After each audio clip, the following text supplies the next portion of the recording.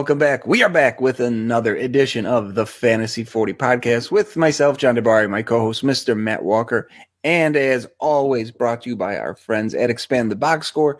Be sure to go check out Expand the Box Score. Use the promo code 40 to get 4 days free for some advanced data and stats. Speaking of data and stats, it's a big week for that as we're recording Monday of NFL Draft Week. Walk, how you doing? You excited for the draft? And let the people know what we're doing today. This is your baby. Yeah, I mean, we got here, John. Yeah, this last month was let's put some shit together here. Yeah, we went positional dynasty rankings, and then right on the eve of the draft, hopefully Wednesday, we will be releasing our ideal landing spot episode for the top positional, offensive positional players. I mean, we play IDP, but we're not getting into those weeds where, best to land in the 4-3 versus the 3-4 and what team and where's his average draft position at. Sorry, we're just going offensive today. But no, I'd love to draft. I'm a big draft nerd. I'll sit there and watch literally picks on day 3. Honestly. It's just I don't know. I find so much excitement in it. I enjoy it the opposite order. I like day 3 the most because the picks just fly in. Yeah.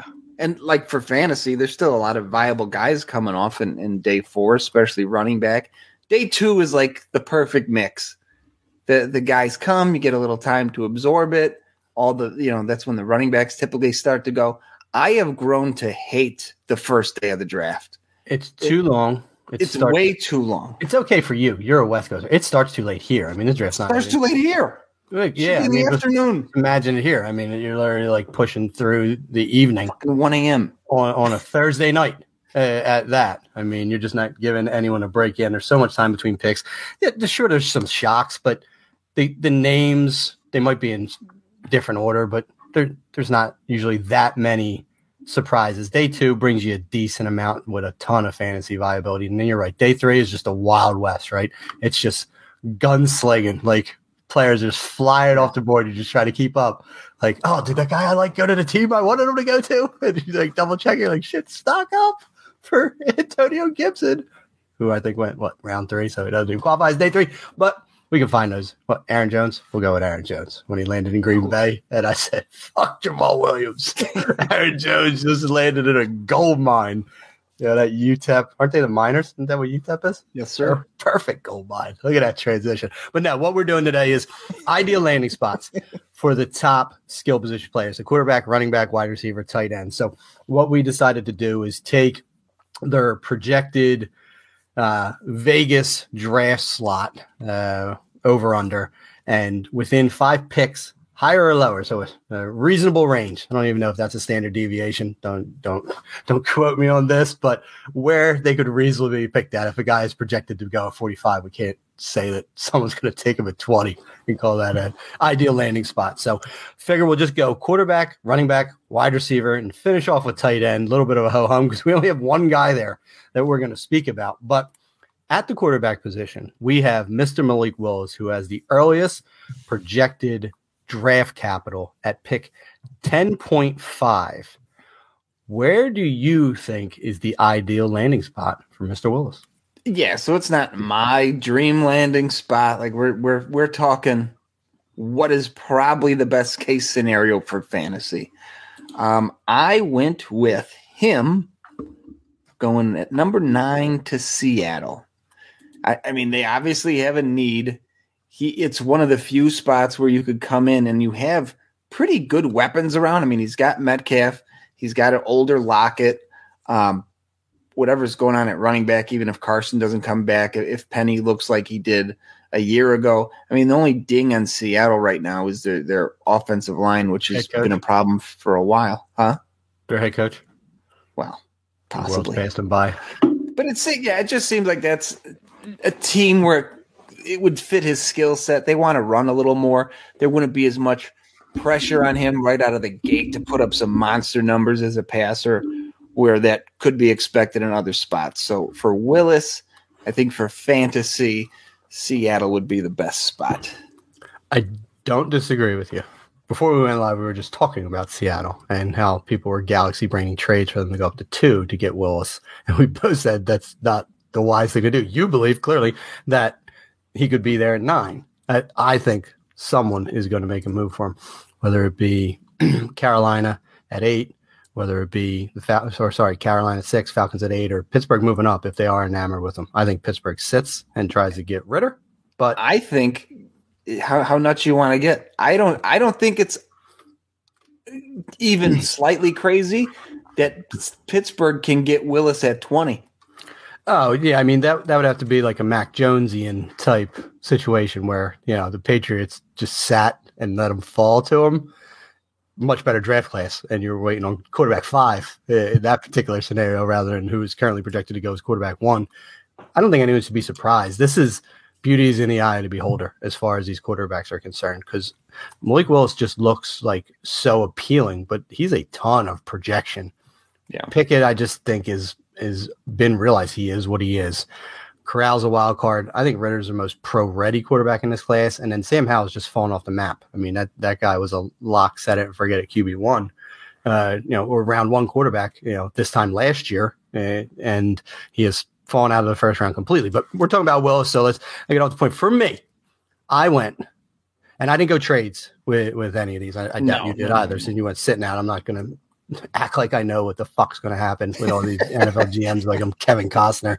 But I went Falcons at 8, and it's because they have Mario there 1 year. They suck. He needs a year. He doesn't need to step onto a football field this year. He's coming from Liberty Flames, what I say, playing against a bunch of bank tellers and grocery store clerks. Mm-hmm. He's not ready for NFL football. He will get murdered if he goes anywhere and is asked to start this year. He requires a year of seasoning. So let Mariota take all that pain for a year with Atlanta. They have little offensive talent outside of Kyle Pitts on that team. And if they use the pick on a quarterback, they're not bolstering their offense at all. Maybe early day 2, but let him sit. Let them get accustomed to the NFL life, and just think about what that division could look like a year from now. I'm going to assume again that Brady retires, and then all bets are off in Tampa Bay, right? I don't have any clue what the New Orleans Saints are doing with the trade they made with the Eagles. If they're not trying to get a quarterback, then they are literally playing win now football, because they're not going to have a 23 first round pick. So they're putting their chips in the Jameis Winston off an ACL and MCL tear bucket to be a playoff contender with whatever these two pieces are. I don't buy that. And then it's the Carolina Panthers, who are just a fucking dumpster fire right now. They could have a new head coach next year. So Falcons, they might be in a competitive mix a year from now if they actually start bringing in some offensive talent. Give Willis a year to kind of acclimate to the NFL game. I think that is a perfect landing spot. And then think inside Georgia Dome, perfect environment for a mobile quarterback. I want mobile quarterbacks indoors and in the South, so the weather is always nice. Josh Allen playing in Buffalo would scare me. I own him nowhere, but I'm just thinking that one day he's going to just pull a hamstring running in the freezing fucking cold weather in upstate New York, because they're going to have an outdoor stadium for the entirety of the existence of upstate New York football.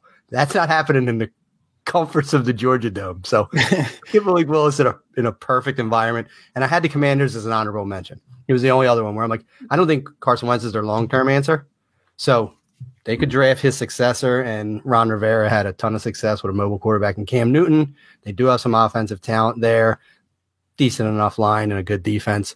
I think it's another place where he could sit for a year and it would really benefit him. You made me think of something. And what deal with the devil did Tom Brady sign where the Jets were only good for 2 years, all the time he was in New England? The Dolphins have sucked. I think the Dolphins had 1 year where they won the division during the Tom Brady era, but you're right. I mean, the Bills have sucked. The Jets sucked. Then he goes to the NFC South, and those teams are terrible. Oh yeah, Tampa has 6-0 right out of the gates before they even have to play. Tom Brady got handed the Willy Wonka golden playoff ticket just when right when he came back. He's yeah, shit. We don't even have to be that good. It makes me think a Chris Godwin. They might just be no, you start on the pup. we can win with Russell Gage and Mike Evans over here and running the ball with Leonard Fournette. Like, take your time. We actually need you in the postseason. We don't need you weeks 1 through 6 where we're beating up on the South. Like, yeah, it's the perfect storm for Tom Brady to just sleepwalk to another playoff appearance with the Tampa Bay Buccaneers. And yeah, married to a model. And eventually somehow going to be a part of the Miami Dolphins. I mean, he maybe comes back next year and that actually happens, and we'll see what comes of that. But yeah, I went Falcons just because I think it's the best spot for him to sit for a year because that team is shit and they don't want to be good. So why would you want to start Willis? Well, unless you want to lose. You can lose a Mariota and no offensive skill position players. So off of him on to just pick 12.5, 2 picks behind Mr. Willis, is the QB2 in this class, projected QB2, who even knows we were just talking about how you could literally, John did the turn his hand move, 1 to 5 becomes 5 to 1. And I thought that was just amazing. Like the visual, it was stunning. My years in mime school. But I got it. But I mean, the reality is, wouldn't the 3 still be the 3, right? Yes. There's a middle finger. that was by design. Awful Coral, just corral. Well, he's actually not 3. I just have him in the wrong order because I thought his was higher. But Kenny Pickett, 12.5. Where do you have Kenny Pickett? You mentioned this team a little while ago, but I have him going to the Washington Commanders at 11. There are some concerns. He didn't explode till his senior year. He's got them little mitts so they could see what he does there. And you had mentioned Wentz just not being the long-time answer there, but they're paying him enough money at least for a year to milk him a little bit. And if give Pickett a year to adjust to the NFL behind Wentz, if Wentz shits the bed, we've seen it in 2 spots already, that he's the most experienced guy. I mean, Ritter obviously has done a little more with his career, but isn't Pickett like a 5th-year guy? Yeah. So he's arguably the most seasoned guy coming in out of this class. So he's probably the most pro-ready from day one, arguably, but this seems like that would be the spot for him to land that would be the best for him. They have decent wide receivers. They have good running backs there. So a pretty good supporting cast, too, for a guy who probably with the right pieces around him will be successful in the NFL. All right. Well, we're gonna have to do some adjustments on the fly here because I also had the Washington Commanders for Mr. Pickett, right? So I'm going to take a little liberty on this one since you took my comment and everything you said. I agree with, and that's why I think it's a good position for Washington to be in, to have a guy they think can make them competitive now in Wentz, and then also try and get a guy for the future, hoping they're never picking within the top 11 picks again. So I'm going to fudge and go 1 extra spot. So I'm going 6 to the Carolina Panthers. That would technically be out of the 5 to 5 range for Pickett. But not only does he have ties to Matt Rule, he was committed to Temple while Matt Rule was there before he decommitted and went to Pittsburgh. So he's a PA guy. So he already has ties to Rule. Rule is super fucking desperate to get a guy in that can play immediately for them because he could be gone after this year if they shit the bed again. And that's definitely not Willis for sure. It's definitely not Darnold. It appears in the NFL. It could be one of these other guys, but I think Pickett could start this year if he had to. And give me a pocket passer with the DJ Moore, Robbie Anderson, your boy Terrace Marshall, Christian McCaffrey type, skill position players. And he's the guy that I think could distribute the ball well enough in his rookie year and build with those guys, whether it's Matt Rule or not. So I was with you on the Commanders. I think that's a decent succession plan. Again, I don't think any of these guys should be starting this year. So that allows him a year to sit. But throw him into the fire with the Carolina Panthers, and let's see what comes of it. So those were the 2 clear top 2 in the draft. There is a precipitous fall after that. And QB3 by over-under draft position is Desmond Ridder at 28.5. Where do you have Mr. Ridder? I have him 32 to Detroit with an asterisk. I think he goes 32 no matter who picks there. He just seems like he's a guy that's going to fall. You and I were talking before we started recording.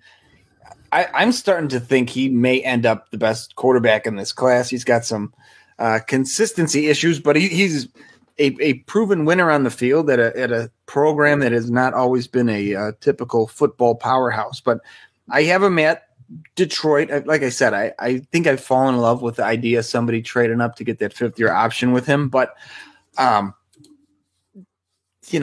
is still there. He's got a lot of money. You get him a year to develop. Super athletic guy. Seems like a guy Dan Campbell could talk into all his nonsense. And it seems like a good fit. I mean, he's kind of got, that underdog kind of mentality, playing at Cincinnati, playing against these bigger teams. He seems like a guy that could actually succeed in Detroit, where you go in there and you think about guys over the years that had a ton of success at big schools. Then you go to what's arguably a shithole for NFL football for decades at this point. And it could be probably a little upsetting if you're, winning national championships at Alabama and you're the biggest star in college football, where this guy's kind of a smaller school guy. Seems like he could come in with a chip on his shoulder because he falls so late. And I could see him being successful in Detroit. So I'm going Ritter to Detroit. All right. I like it. I, too, have a quarterback going to Detroit, but it is not Desmond Ritter. And it's only because I have the perfect landing spot for Mr. Ritter. All right. You heard me. 2 for 2. I said this quarterback should not start year 1. All right. And if I tell you none of them are ready to start year 1, why would I think the QB3 in this class is any closer to starting this year? So I am going to go with another succession plan. And this, Desmond Ritter, pick 26 to the Tennessee Titans. Okay. Ryan Tannehill looked terrible this last year, first year without Arthur Smith. The whole offense looked terrible, to be honest with you. Ryan Tannehill also only under contract through 2024 with the Tennessee Titans. His dead cap drops from $57 million this year down to $18.8 next year. So makes him highly tradable, actually, as well, if you want to. But if not, you have 2 years right there to season young, not young looking Desmond Ritter and get him ready for an offense that I think he fits, a Vrabel type offense, right? Mobile enough quarterbacks, going to play that RPO game and has a big enough arm to get the A.J. Browns of the world involved. So I'm saying that the Tennessee Titans, probably shocking a lot of people, actually draft for the future like some of these other teams did when they're picking in the late 20s, and they get themselves a potential starter in the future in Desmond Ritter. So to me, that's the best landing spot because, again, he can learn for a year and then get turned loose, whether it be in 23 or 24. It's not that uncommon to see some of these guys wait more than 1 year.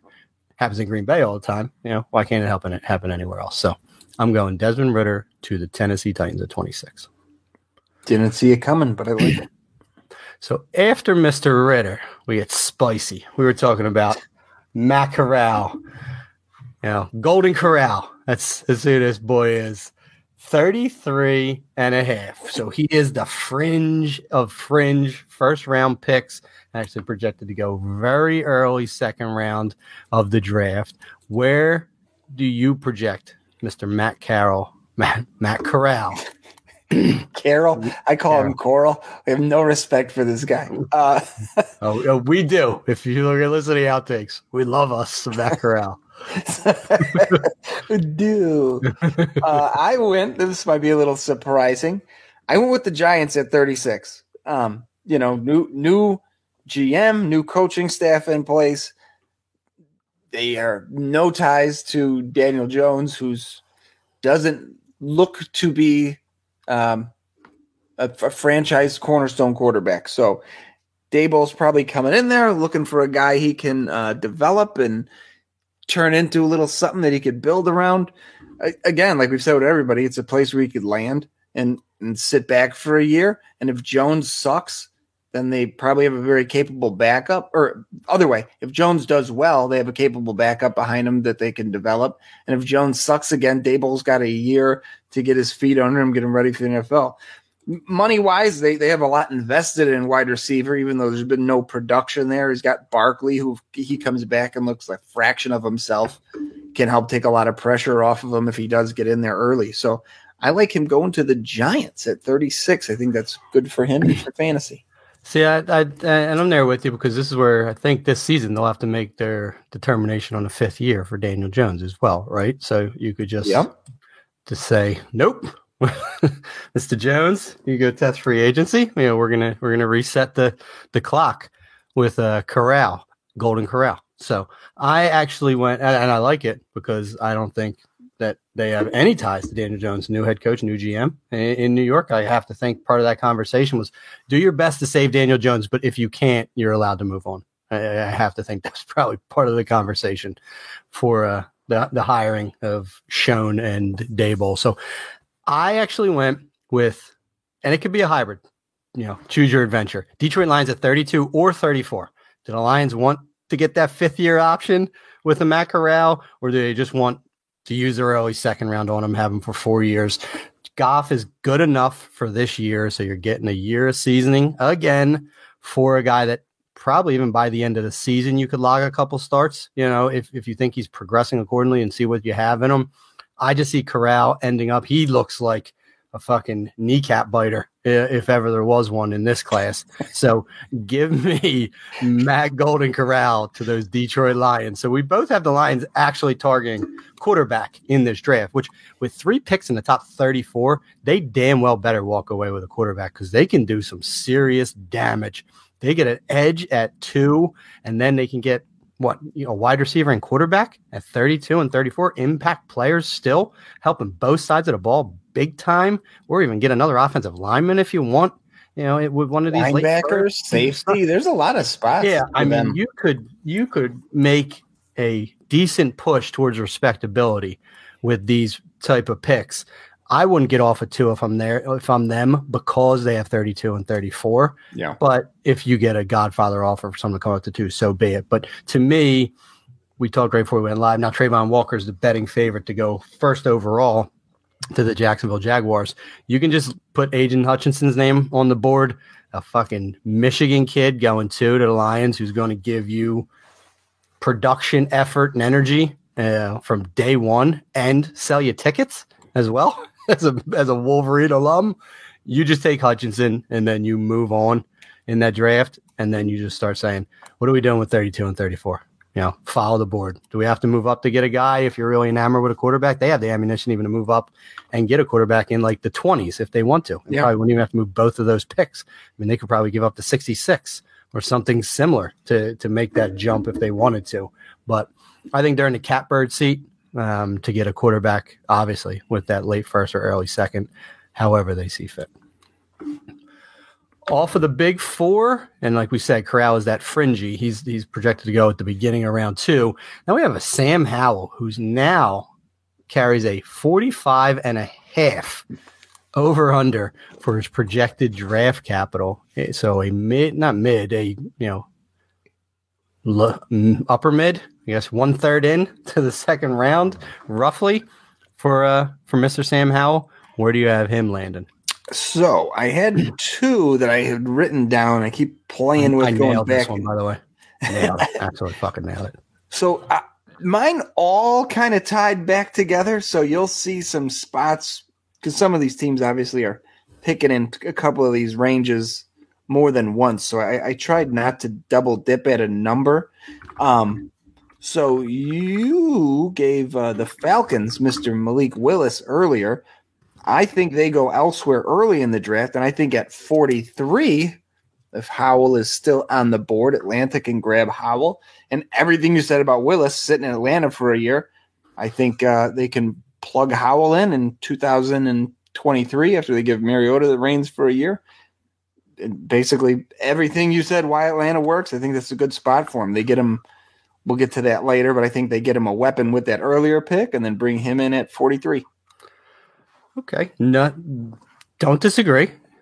And that's saying he's going to be available right around there. I went just earlier than that. And I think there's 2 teams that are just screaming Sam Howell in that range. And I went with a team that you already had taking a quarterback. So we flip-flopped here.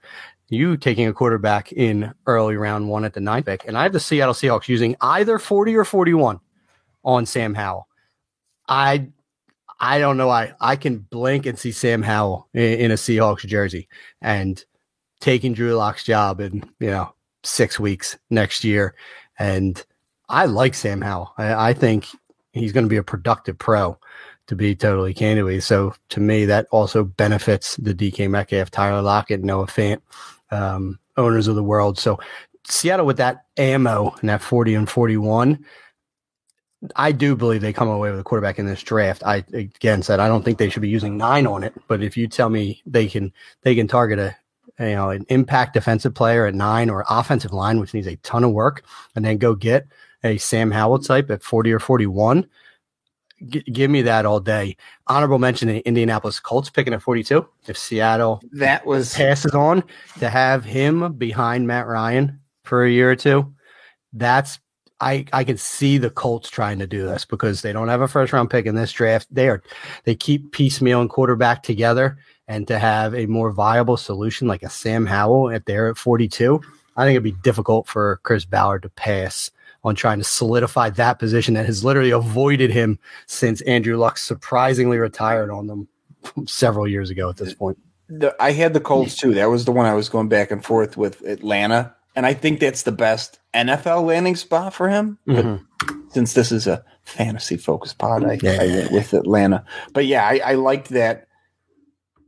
You know, if I could stash him on a taxi squad for 3 years, I really like it. But yeah, one hell of a window. I mean, 40, 41, and 42, 43 are Seattle, Colts, Falcons. I mean, they all somebody's going there. If the Seahawks or Falcons don't target quarterback in round 1, that's a hot spot for Sam Howell to go. Unless Seattle's tanking.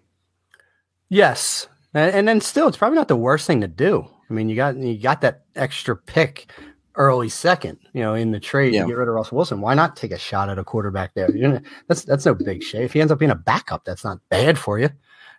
If you don't want him to win games this year and you want to start Drew Lock, so be it. Maybe you even just let him roll out year 2. And then you have a tank going on, and if you target quarterback, so be it. You can tank with Sam Howell on your roster. I don't think that's out of the realm of reality. So, yeah, I think a great spot for him, and I do think he ultimately goes in that little triumvirate. The irony is the Houston Texans have 3 picks by then. I believe it's 3 picks. Didn't they have a second pick in this draft? I thought they did. Yes, they got 13 from the Browns. And we didn't even bat an eye with them taking a quarterback. They pick number 3, number 13, and number 37. And I thought David Mills was a shrewd pick by them. And I also think they are still tanking as well. Yeah. So why would they use the capital right now? I think they're one of these teams that is trying to get out of that first, whether it's trading down from 3 or trading out or down from 13 to try and get future capital. If not, they're just going to be targeting a bunch of, skill, maybe not even skill. Maybe they're just like fortifying the O-line, targeting defensive players in this year's draft. And then maybe they go full bore after a quarterback next year. But it's interesting. The team that, lost Deshaun Watson and has David Mills, who wasn't highly regarded in last year's class, wasn't even brought up by either of us for the top 5 quarterbacks in this draft class. Well, and they suck so bad. It's not like they're a quarterback away from being competitive. And it's not, there's not enough weapons in place for somebody to go there and becoming a dream landing spot for fantasy. True. But I place a little bit of value in being the guy too. You know what I mean? Like I do think there's Atlanta sucks, but I think that's a good spot for Willis long term. They can't be that bad forever, and they at least have a Kyle Pitts there. And you have to hope they'll fix receiver sooner or later. But that would be terrible for him year 1. He would be. Matt Ryan was getting assaulted last year.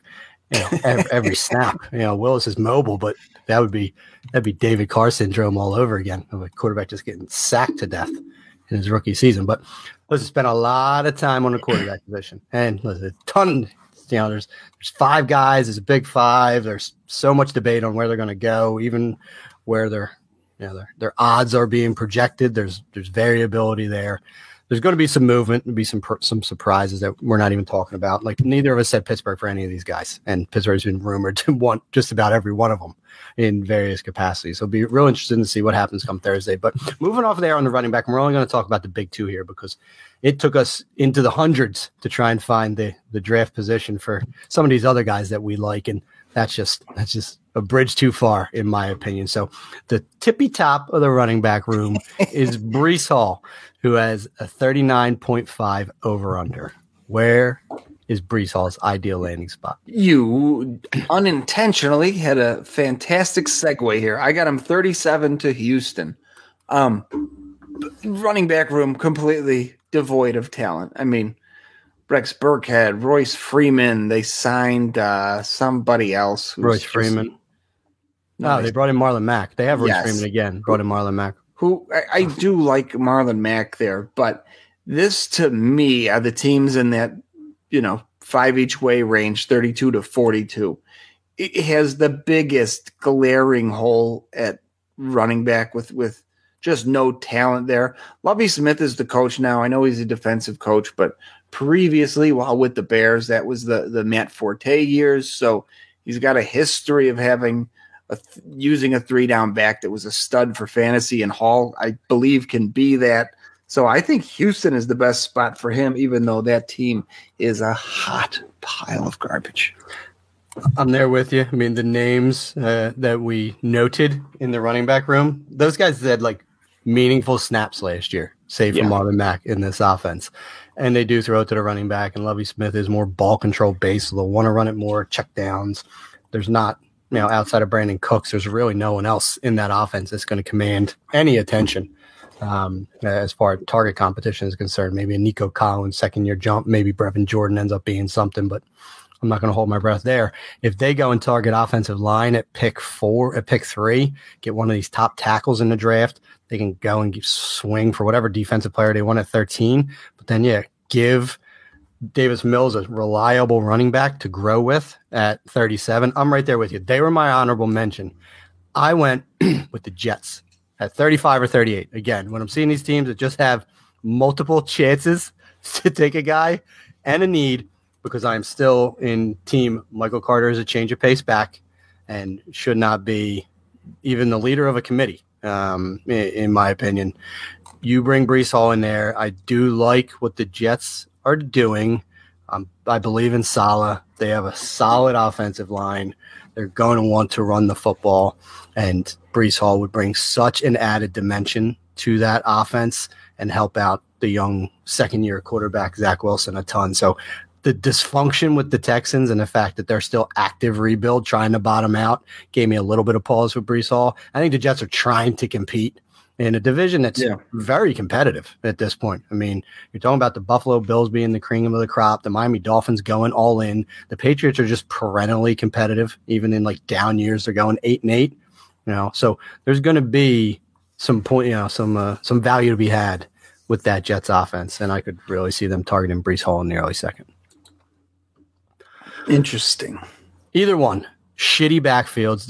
When your largest source of competition between those two is Michael Carter, it's a win-win. Wherever he would end up, he would just be a 20 touch per game guy, and that's what we're looking for out of Breece Hall. So I like both spots. After that, Kenneth Walker, great name, the third, 57.5. John, you had to go and find this. So this was the first one that had fallen all the way down the board. So we're talking about a late second round pick here, which is where running backs go. Not even late second, more like third, day 3 is what we're talking about. But this is a reasonable range for a running back. It's no slight on Kenneth Walker. Where do you have his ideal landing spot in the bottom of that second? A team we have mentioned a couple of times already, but picking at 58, the Atlanta Falcons. Offense. Just an obvious need for them, too. Similar to Houston, they don't have a running back. I mean, Mike Davis was a disappointment last year. Cordell Patterson is a journeyman, jack-of-all-trades, converted wide receiver who they still like to use in the receiving game. They need an actual running back. I don't think – what's Patterson going to be, 32 now? Their entire backfield is going to be in their 30s. Mike Davis, Damian Williams. I mean, they're trying to surpass the Texans for oldest backfield in the NFL. Yes, so I think it's just a good spot for him. I mean, as far as teams that need someone and can give a ton of work to somebody, and I think Walker's a better pass catcher than has been rumored. So I like that spot for him for fantasy. Well, it's a lot of thinking because you sure as shit haven't seen it from Kenneth Walker, and other than hearing that his coach said that he could catch footballs. But I also never saw it with A.J. Dillon, and I thought that was extremely limiting, and he didn't look terrible catching balls in Green Bay. Now, Green Bay is very prolific at throwing to the running back, so I think that helps a lot with scheme, but it's proven just because you never did it doesn't mean you can't do it. I mean, we have like Leonard Fournette as another example. Even Melvin Gordon was a reasonable pass catcher, during his fantasy heyday, and he didn't do shit, with Wisconsin because they don't throw the ball to the running back either. So, can be there. I still have concerns that he may just be a 2-down back. So, where do 2-down backs go? They go to New England to be the running back. No, that is the good one. I do, because this is likely the end of Damian Harris. They always draft for the future. I have to think, when was Damian Harris drafted? 19, 20, 21, 22. Yep, this will be the end of him. They're not giving him a second contract. And Ramondre Stevenson, I think he's better as a change of pace guy than ever being a bell cow for them. I don't even think he got significant draft capital, if I recall correctly. When did he get drafted? Ramondre was round 4. 4? No shit. 120. Earlier than we all thought, but they want to be run base, and I could see them prioritizing someone like Kenneth Walker. And it might not be this year, but he could be a guy a year from now, is that 15 touchdown upside running back in a New England Patriots offense. So everyone around there, with the Falcons, I just can't see them going running back. They have so many needs that is such a luxury position. I know it's their third pick in that top 58, but I just see them going, they need to go defense big time. So assuming that's not an option for them, there's no one else really around there that screams. I mean, a lot of people are saying the Bucs could go running back. I mean, 60 to the Bucs wouldn't be the end of the world, and you kind of have a succession plan to Fournette, but what are you trying to set up the quarterback after Brady to have a running game? I don't buy that. The Chiefs even, I mean, Edward Slayer's proved he's not it, but then they went and signed Ronald Jones to be the early down thumper. I mean, if he went 62 to the Chiefs, we'd be talking, but them signing Ronald Jones leads me to believe that they're not even looking in that direction. No. So everyone around there, the Buffalo Bills at 57 could work. I mean, people are saying the Bills could go Breece Hall in the first. I don't believe they do. So Breece Hall going to second. Do they target running back as almost a complete team at 57 and get a speed back like Kenneth Walker to complement Devin Singletary? I could see that 100%. But I just believe in his archetype would work so well in New England if you're patient. So maybe not immediate, but listen, get in line with all the quarterbacks. Wait a year. And then you could explode, which you never want to hear with the running back position. But that made the most sense to me as far as player, scheme, and fit. So that was it for the running back position because, as previously stated, everyone else is, round three, day 3 pick. And, your guess is as good as ours. But, we're huge Rachaad White fans here. I still am in on Isaiah Spiller. I just think he has a good skill set. Zamir White's going to end up getting significant capital. But those guys, we're just going to have to wait and see. So let's get to the – what we're going to do. We're going to do tight end, and we're going to finish at running back because I don't want to finish on the whimper that is tight ends. All right, so the only guy that has top 2 round projection is Trey McBride, and he is picked 50.5. Where do you see Trey McBride going? Ideal landing spot. Sticking with the theme. Sit for a year, emerge as a player a year from now. Staying right at number 52, the Kansas City Chiefs as the heir apparent to Travis Kelce. Yeah, well, I mean, Kelce's old as shit at this point. It's been remarkably healthy. You assume at some point that's going to give, but if not, I mean, Father Time is undefeated. Kelce will be out of there at some point, and then you got a tight end in an offense where they've used tight end heavily, tied to Patrick Mahomes for the rest of your career. I don't think it's even a question that's the best spot for any tight end. All right, unless I have a defunct draft order. The Kansas City Chiefs are actually picking at 50. The Steelers are at 52, so you had me scared for a second. No, I said 50. No, you said picking at 52. No, as in 50 also. Oh. Because his ADP is 50. Well, it came out as 52 to me. So, okay, we're on the same page. Pick 50. The Chiefs got from the Miami Dolphins. I like it. it takes tight end a little while anyway. So whether it's a year, 2 years, I mean, we're assuming so much from every player anymore that have immediate impact. Yeah, Kelsey will be gone. So why not? I love it. I didn't pick it, but I love it. I might actually just say, yeah, he should go to Kansas City and move on. But we'll just say where I had. And I went with pick 46 to the Minnesota Vikings. And I like Irv Smith as much as the next guy, but Irv Smith isn't like a classic tight end. He's more like a big slot. He's only like 6'2", 230. Trey McBride's a bigger guy, even though he's more of the move tight end as well. But I just think they're going to open up that offense in Minnesota. So give more playmakers to Kirk Cousins or whomever they deem to be the future of the franchise.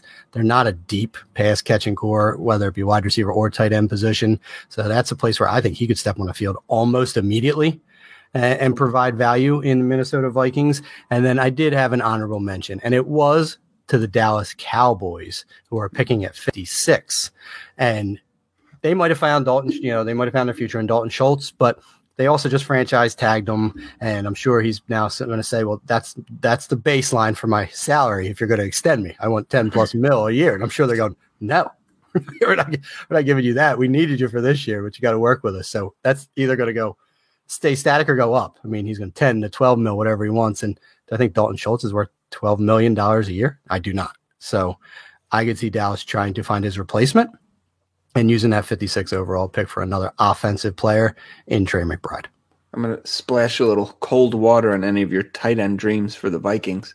Their head coach, whose name I'm forgetting, Kevin O'Connell, came from the Rams. Correct. And as far as I know, all of the Rams coordinators that got jobs elsewhere run heavy 11 personnel. Sure.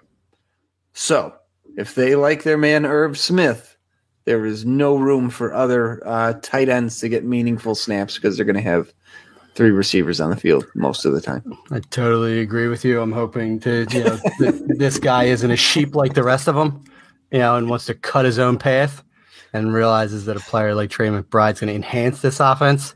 Because if not, you're going to see a lot more KJ Osborne, who I also do like if we're talking about 3 wide sets.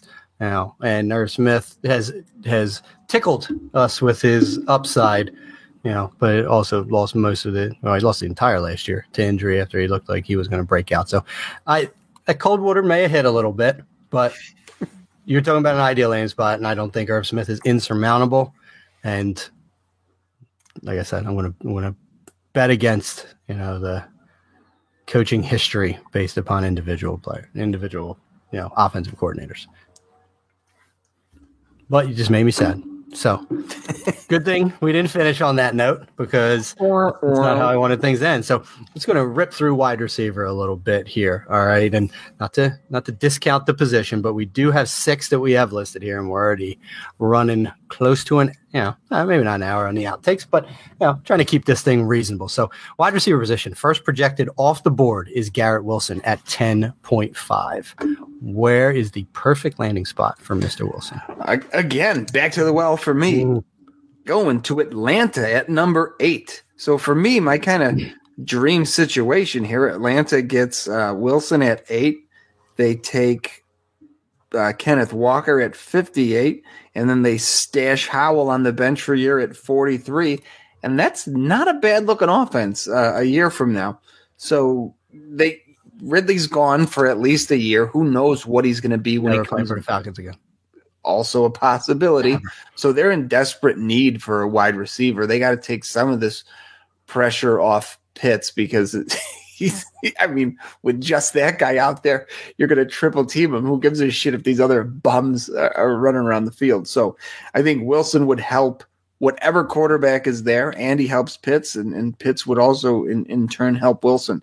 So I like that spot, especially if Mariota, or if they draft one of these guys, is even remotely capable as an NFL passer. I'm with you. Again, if the Falcons go 3 offensive skill position players with their first 3 picks, then they're truly playing fantasy football, not real football. But I like where your head's at, because you talk about revamping the skill positions in an offense to jumpstart a year from now. I went New York. Pick your poison. Giants at 7. They're fielding calls for Kadarius Toney. He didn't show up to voluntary, OTAs. he was the old regime's outgoing pick when Gettleman traded back and then still thought he had to go wide receiver instead of best player available. Kenny Golladay isn't the long-term answer there. Neither Sterling Shepard. So they're going to need help. So why not give Dable and Daniel Jones or whomever his future quarterback is a polished wide receiver at Garrett Wilson at 7, or if the Jets take him at 10, hearing a lot of Jets, Drake London, if they want the big body guy, but if not, get a kind of a more diverse wide receiver in Garrett Wilson and team him with Elijah Moore to be a dynamic wide receiver duo for Zach Wilson and company. So either one of those teams, I think, are either one of those landing spots. Get them in a Big Apple, I think, are pretty bona fide ideal landing spots for Garrett Wilson. New Jersey. Yeah, technically. Gross. The armpit.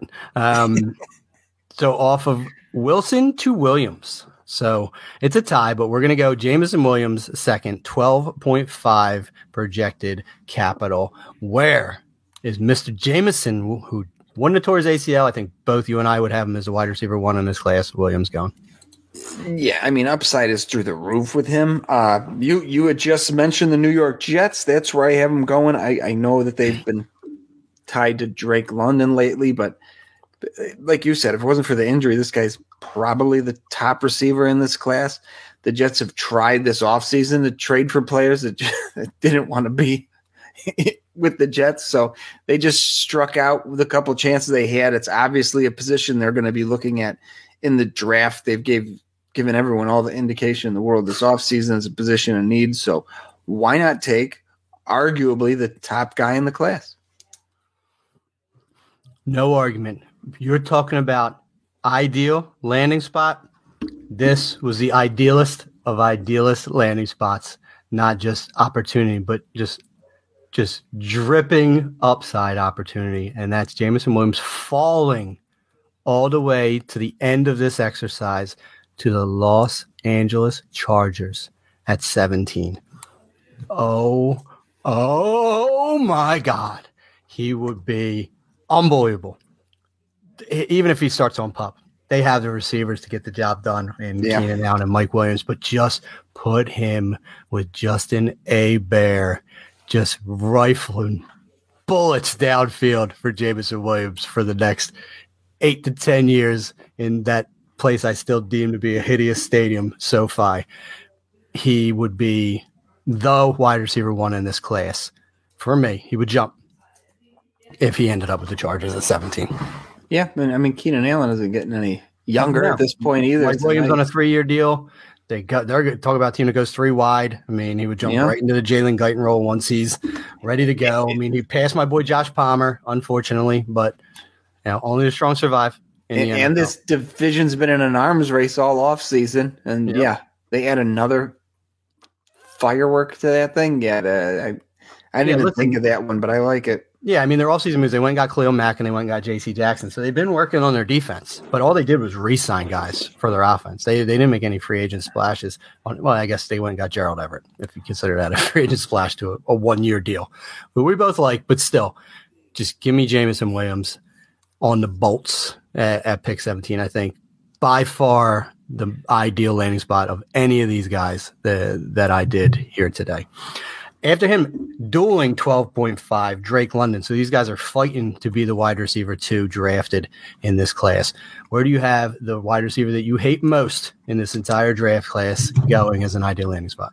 True story. I went with nailed it again. Houston at 13. They just have Brandon Cooks. We talked about what a shitty offense they had. We were talking about running back. And Cooks is a smaller guy, a speedy guy. So London, being a bigger contested ball receiver, gives them a different look and another option on offense. So I just kind of liked, and I didn't even think of this until we did this. I actually wrote down another team and crossed it out when I was going through the other teams picking in that 7 to 17 range. And it seems to make a lot of sense. Okay. When we first started doing this, I went Jets at 10, right? Because that's, I think everyone is connecting him to the Jets. And I was like, I don't know about that. So I went one pick later, 11, to the Washington Commanders.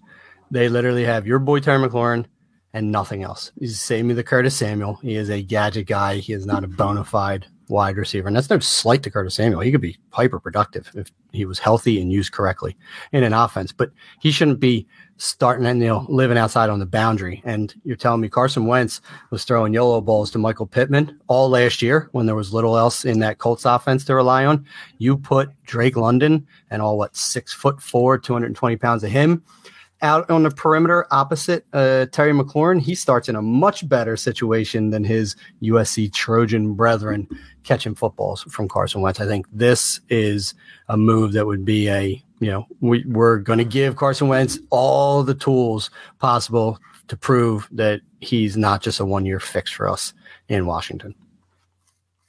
Yeah, I see it. I'm very curious to see what Washington does. It's going to be a case study because they thought they had the defense fixed, and then their defense was a sieve last year, right? Awful. And then they thought they had a Band-Aid in Ryan Fitzpatrick, and then he goes and old man tears his hip, at the beginning. So they had to rely on Taylor Heineke, who was a great story, but not a starting NFL quarterback, who also sneakily enough, I believe is 29 years old, which I thought the dude was 23. I'm like, what's he 2 years in, just kind of wallowed around as a QB3? No, I'm pretty sure he's 29 years old already. Lingering in the shadows. Oh, that makes me even more confident that he was never their long-term plan. But yeah, I just think there's an opportunity there. But yeah, they're just going to be, they're either going to compete to win the division or they're going to be fighting with the Giants for the basement. There's no middle ground for them. They're not I can't even say 8-8 anymore because it's not a season total. They're not a 9-7 or 7-9. No, 9-7's wrong too. 9-8 or 8-9. Christ. Yeah, just add one. What am I trying to do over here? Math is hard, kids. Yeah. You can't be 500. Yeah, unless you want to tie a game, which I don't put it beyond anyone. 8-1. If that's what the Commanders want to be, they don't have it in the range of outcomes. They are going to be an all or nothing squad. So off of London onto Chris Olave, who has a 17.5 projected draft slot. Where do you have the other Buckeye wide receiver landing? Due to our rules here, he could go 5 spots later, right at the cusp, number 22 to the Green Bay Packers. We've talked about it all offseason, laughing about whatever weapons end up in Green Bay, watching them run the wrong route, and Aaron Rodgers throws his hands up in disgust. So you get him, arguably the best route runner in the class. Super speedy, great route runner. We've seen these guys come out of Ohio State and be productive in the NFL from day one. I think Olave is the one guy who could earn the infamous Aaron Rodgers trust right out of the gate through camp. So I love that spot for him. They have no other weapons in place at this time. So he is, as of this second in this recording, would be their wide receiver one. Yeah, I had the Packers too at 22, but so I'm just going to do a quick pivot because there was another team that I had looked at, but he just makes a ton of sense. If I guess he falls at 17.5, I thought was a bit rich for Chris Olave, to be honest, as the wide receiver 4 in this class. So I think he's more. I think that's right around where he should be in the early 20s. As far as where I would envision him going. I think people are going to prioritize some defensive players before they will go after the wide receiver 4 in this class, but not the Packers. And if the Saints aren't really trying to make a move to go up in the quarterback and think they can win now, they have 16-19. I could see them trying to pair an endgame Michael Thomas with another Buckeye. So we're just Buckeye all around because there is little else in that Saints receiving core either. I mean, if you want to believe in Traquan Smith's 4th year, 5th year breakout, wherever he's at right now, someone named Lil Jordan Humphrey or, preseason darling Marquez Callaway, be my guest. But you get Olave down in the Big Easy in the Super. I don't even think it's called the Superdome anymore. Isn't it the Mercedes-Benz Dome? Yeah. One of those picks with Jameis Winston. Hopefully, Michael Thomas comes back. He jumps right on the field. Seeing probably 8+ targets a game with one of those 2 picks, and he does bolster their offense a ton. He gives them a viable pass catching weapon opposite Michael Thomas. So I could see Saints at 16 or 19, but ultimately, I think the best spot for him is the Packers at 22. All right, down to our last 2. My guy, Treylon Burks. just a fallen angel in my humble opinion. 23.5. He is now the projected fifth wide receiver being drafted in this class. Where could you see Mr. Burks going that would make everyone regret him falling that far? We are double dipping. Olave fell to the Packers at 22. Burks falls to Green Bay at 28 also.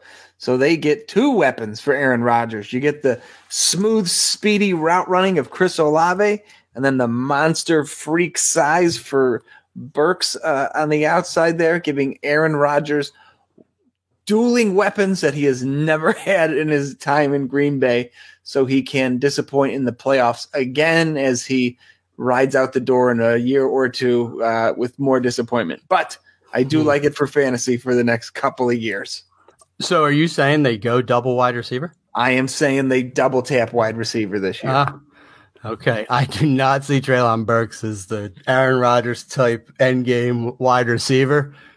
I also don't know about scheming for a Treylon Burks with Matt LaFleur, although he's been successful. But I am going to go with right on the fucking nose at 23, Arizona Cardinals. Arizona Cardinals lost Christian Kirk.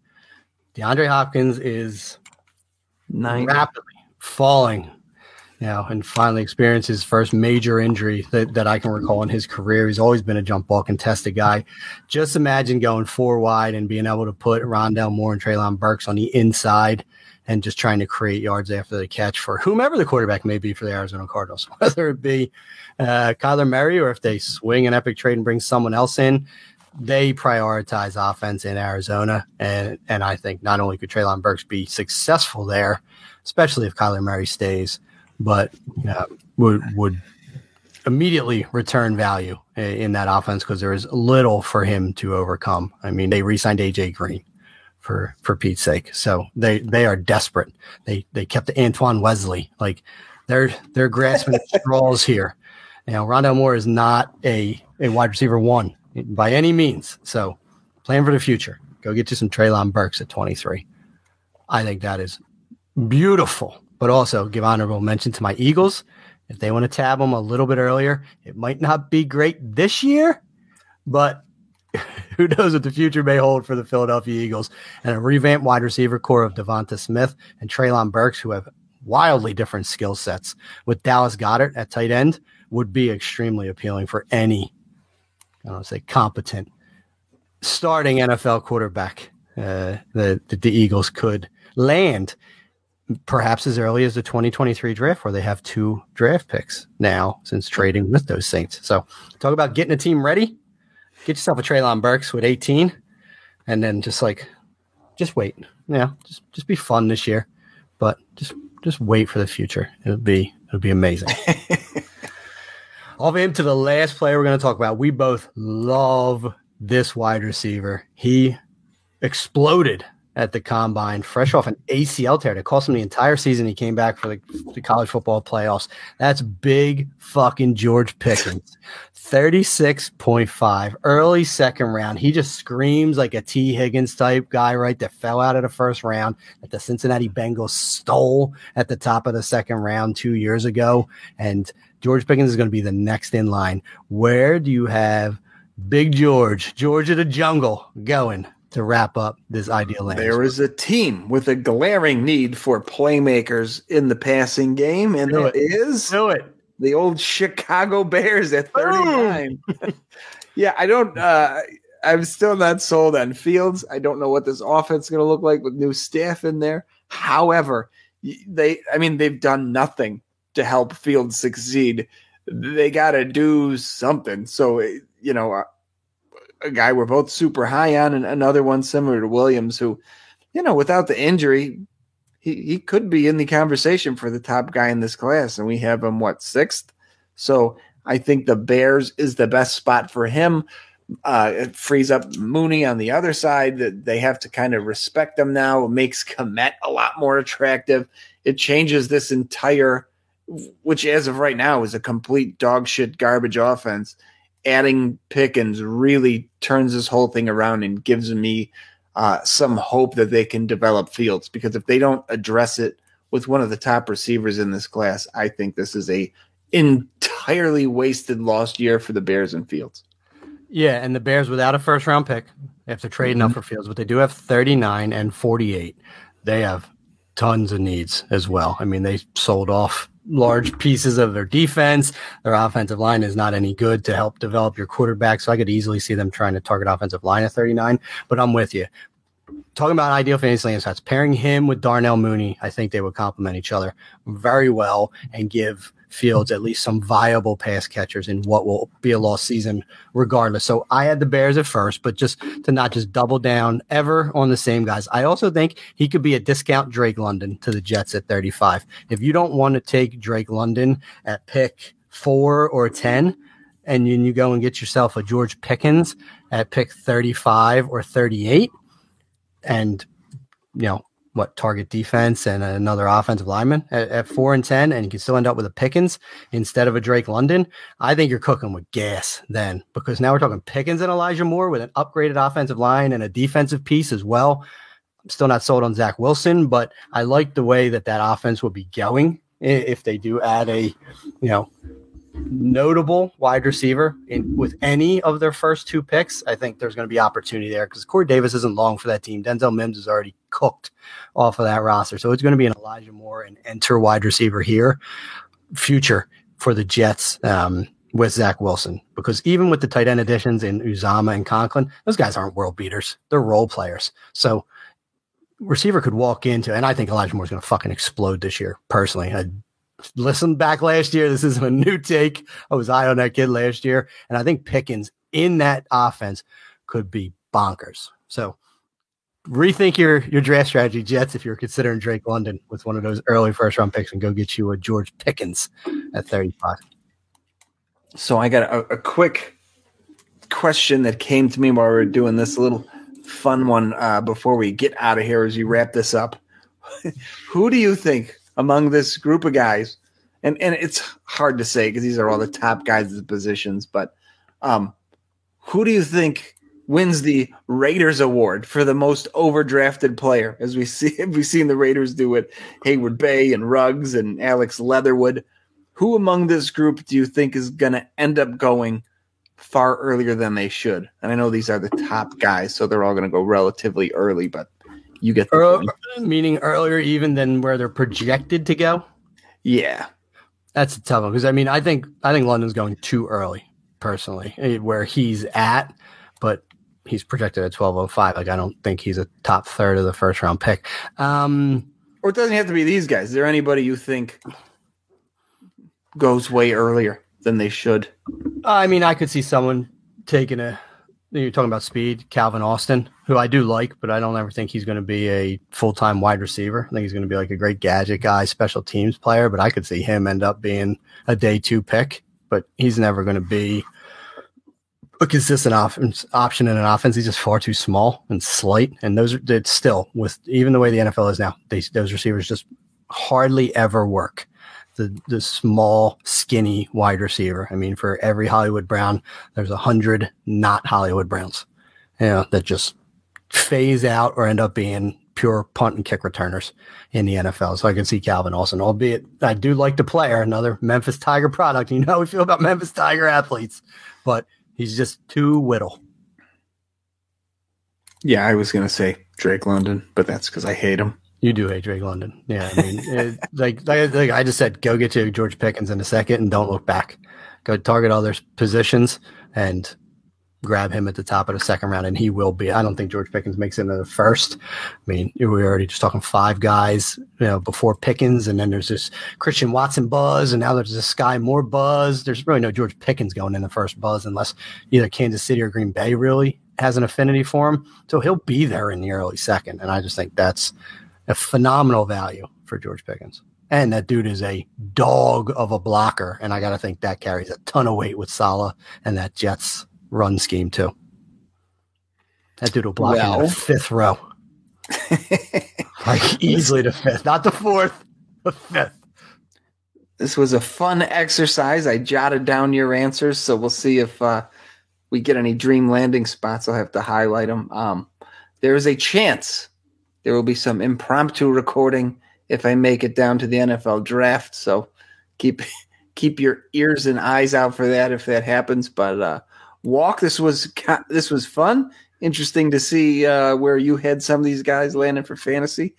But that should do it for us, unless there's anything else you want to add. Well, John, there is like some live entertainment going on. I forget who's opening it. It's a notable band, but I believe day 3, Ice Cube is going to be performing.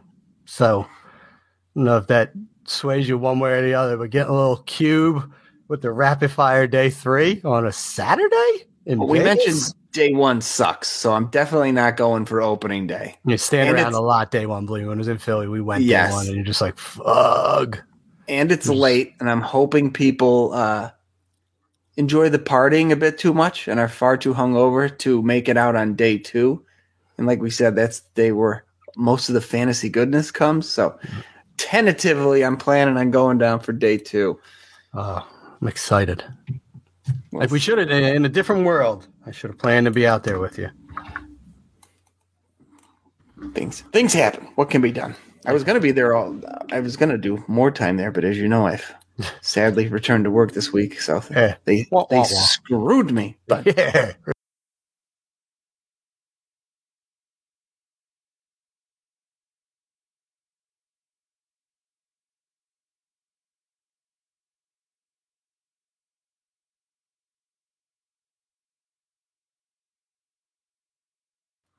So remember that fight you got me into in 97, you asshole? Mm-hmm.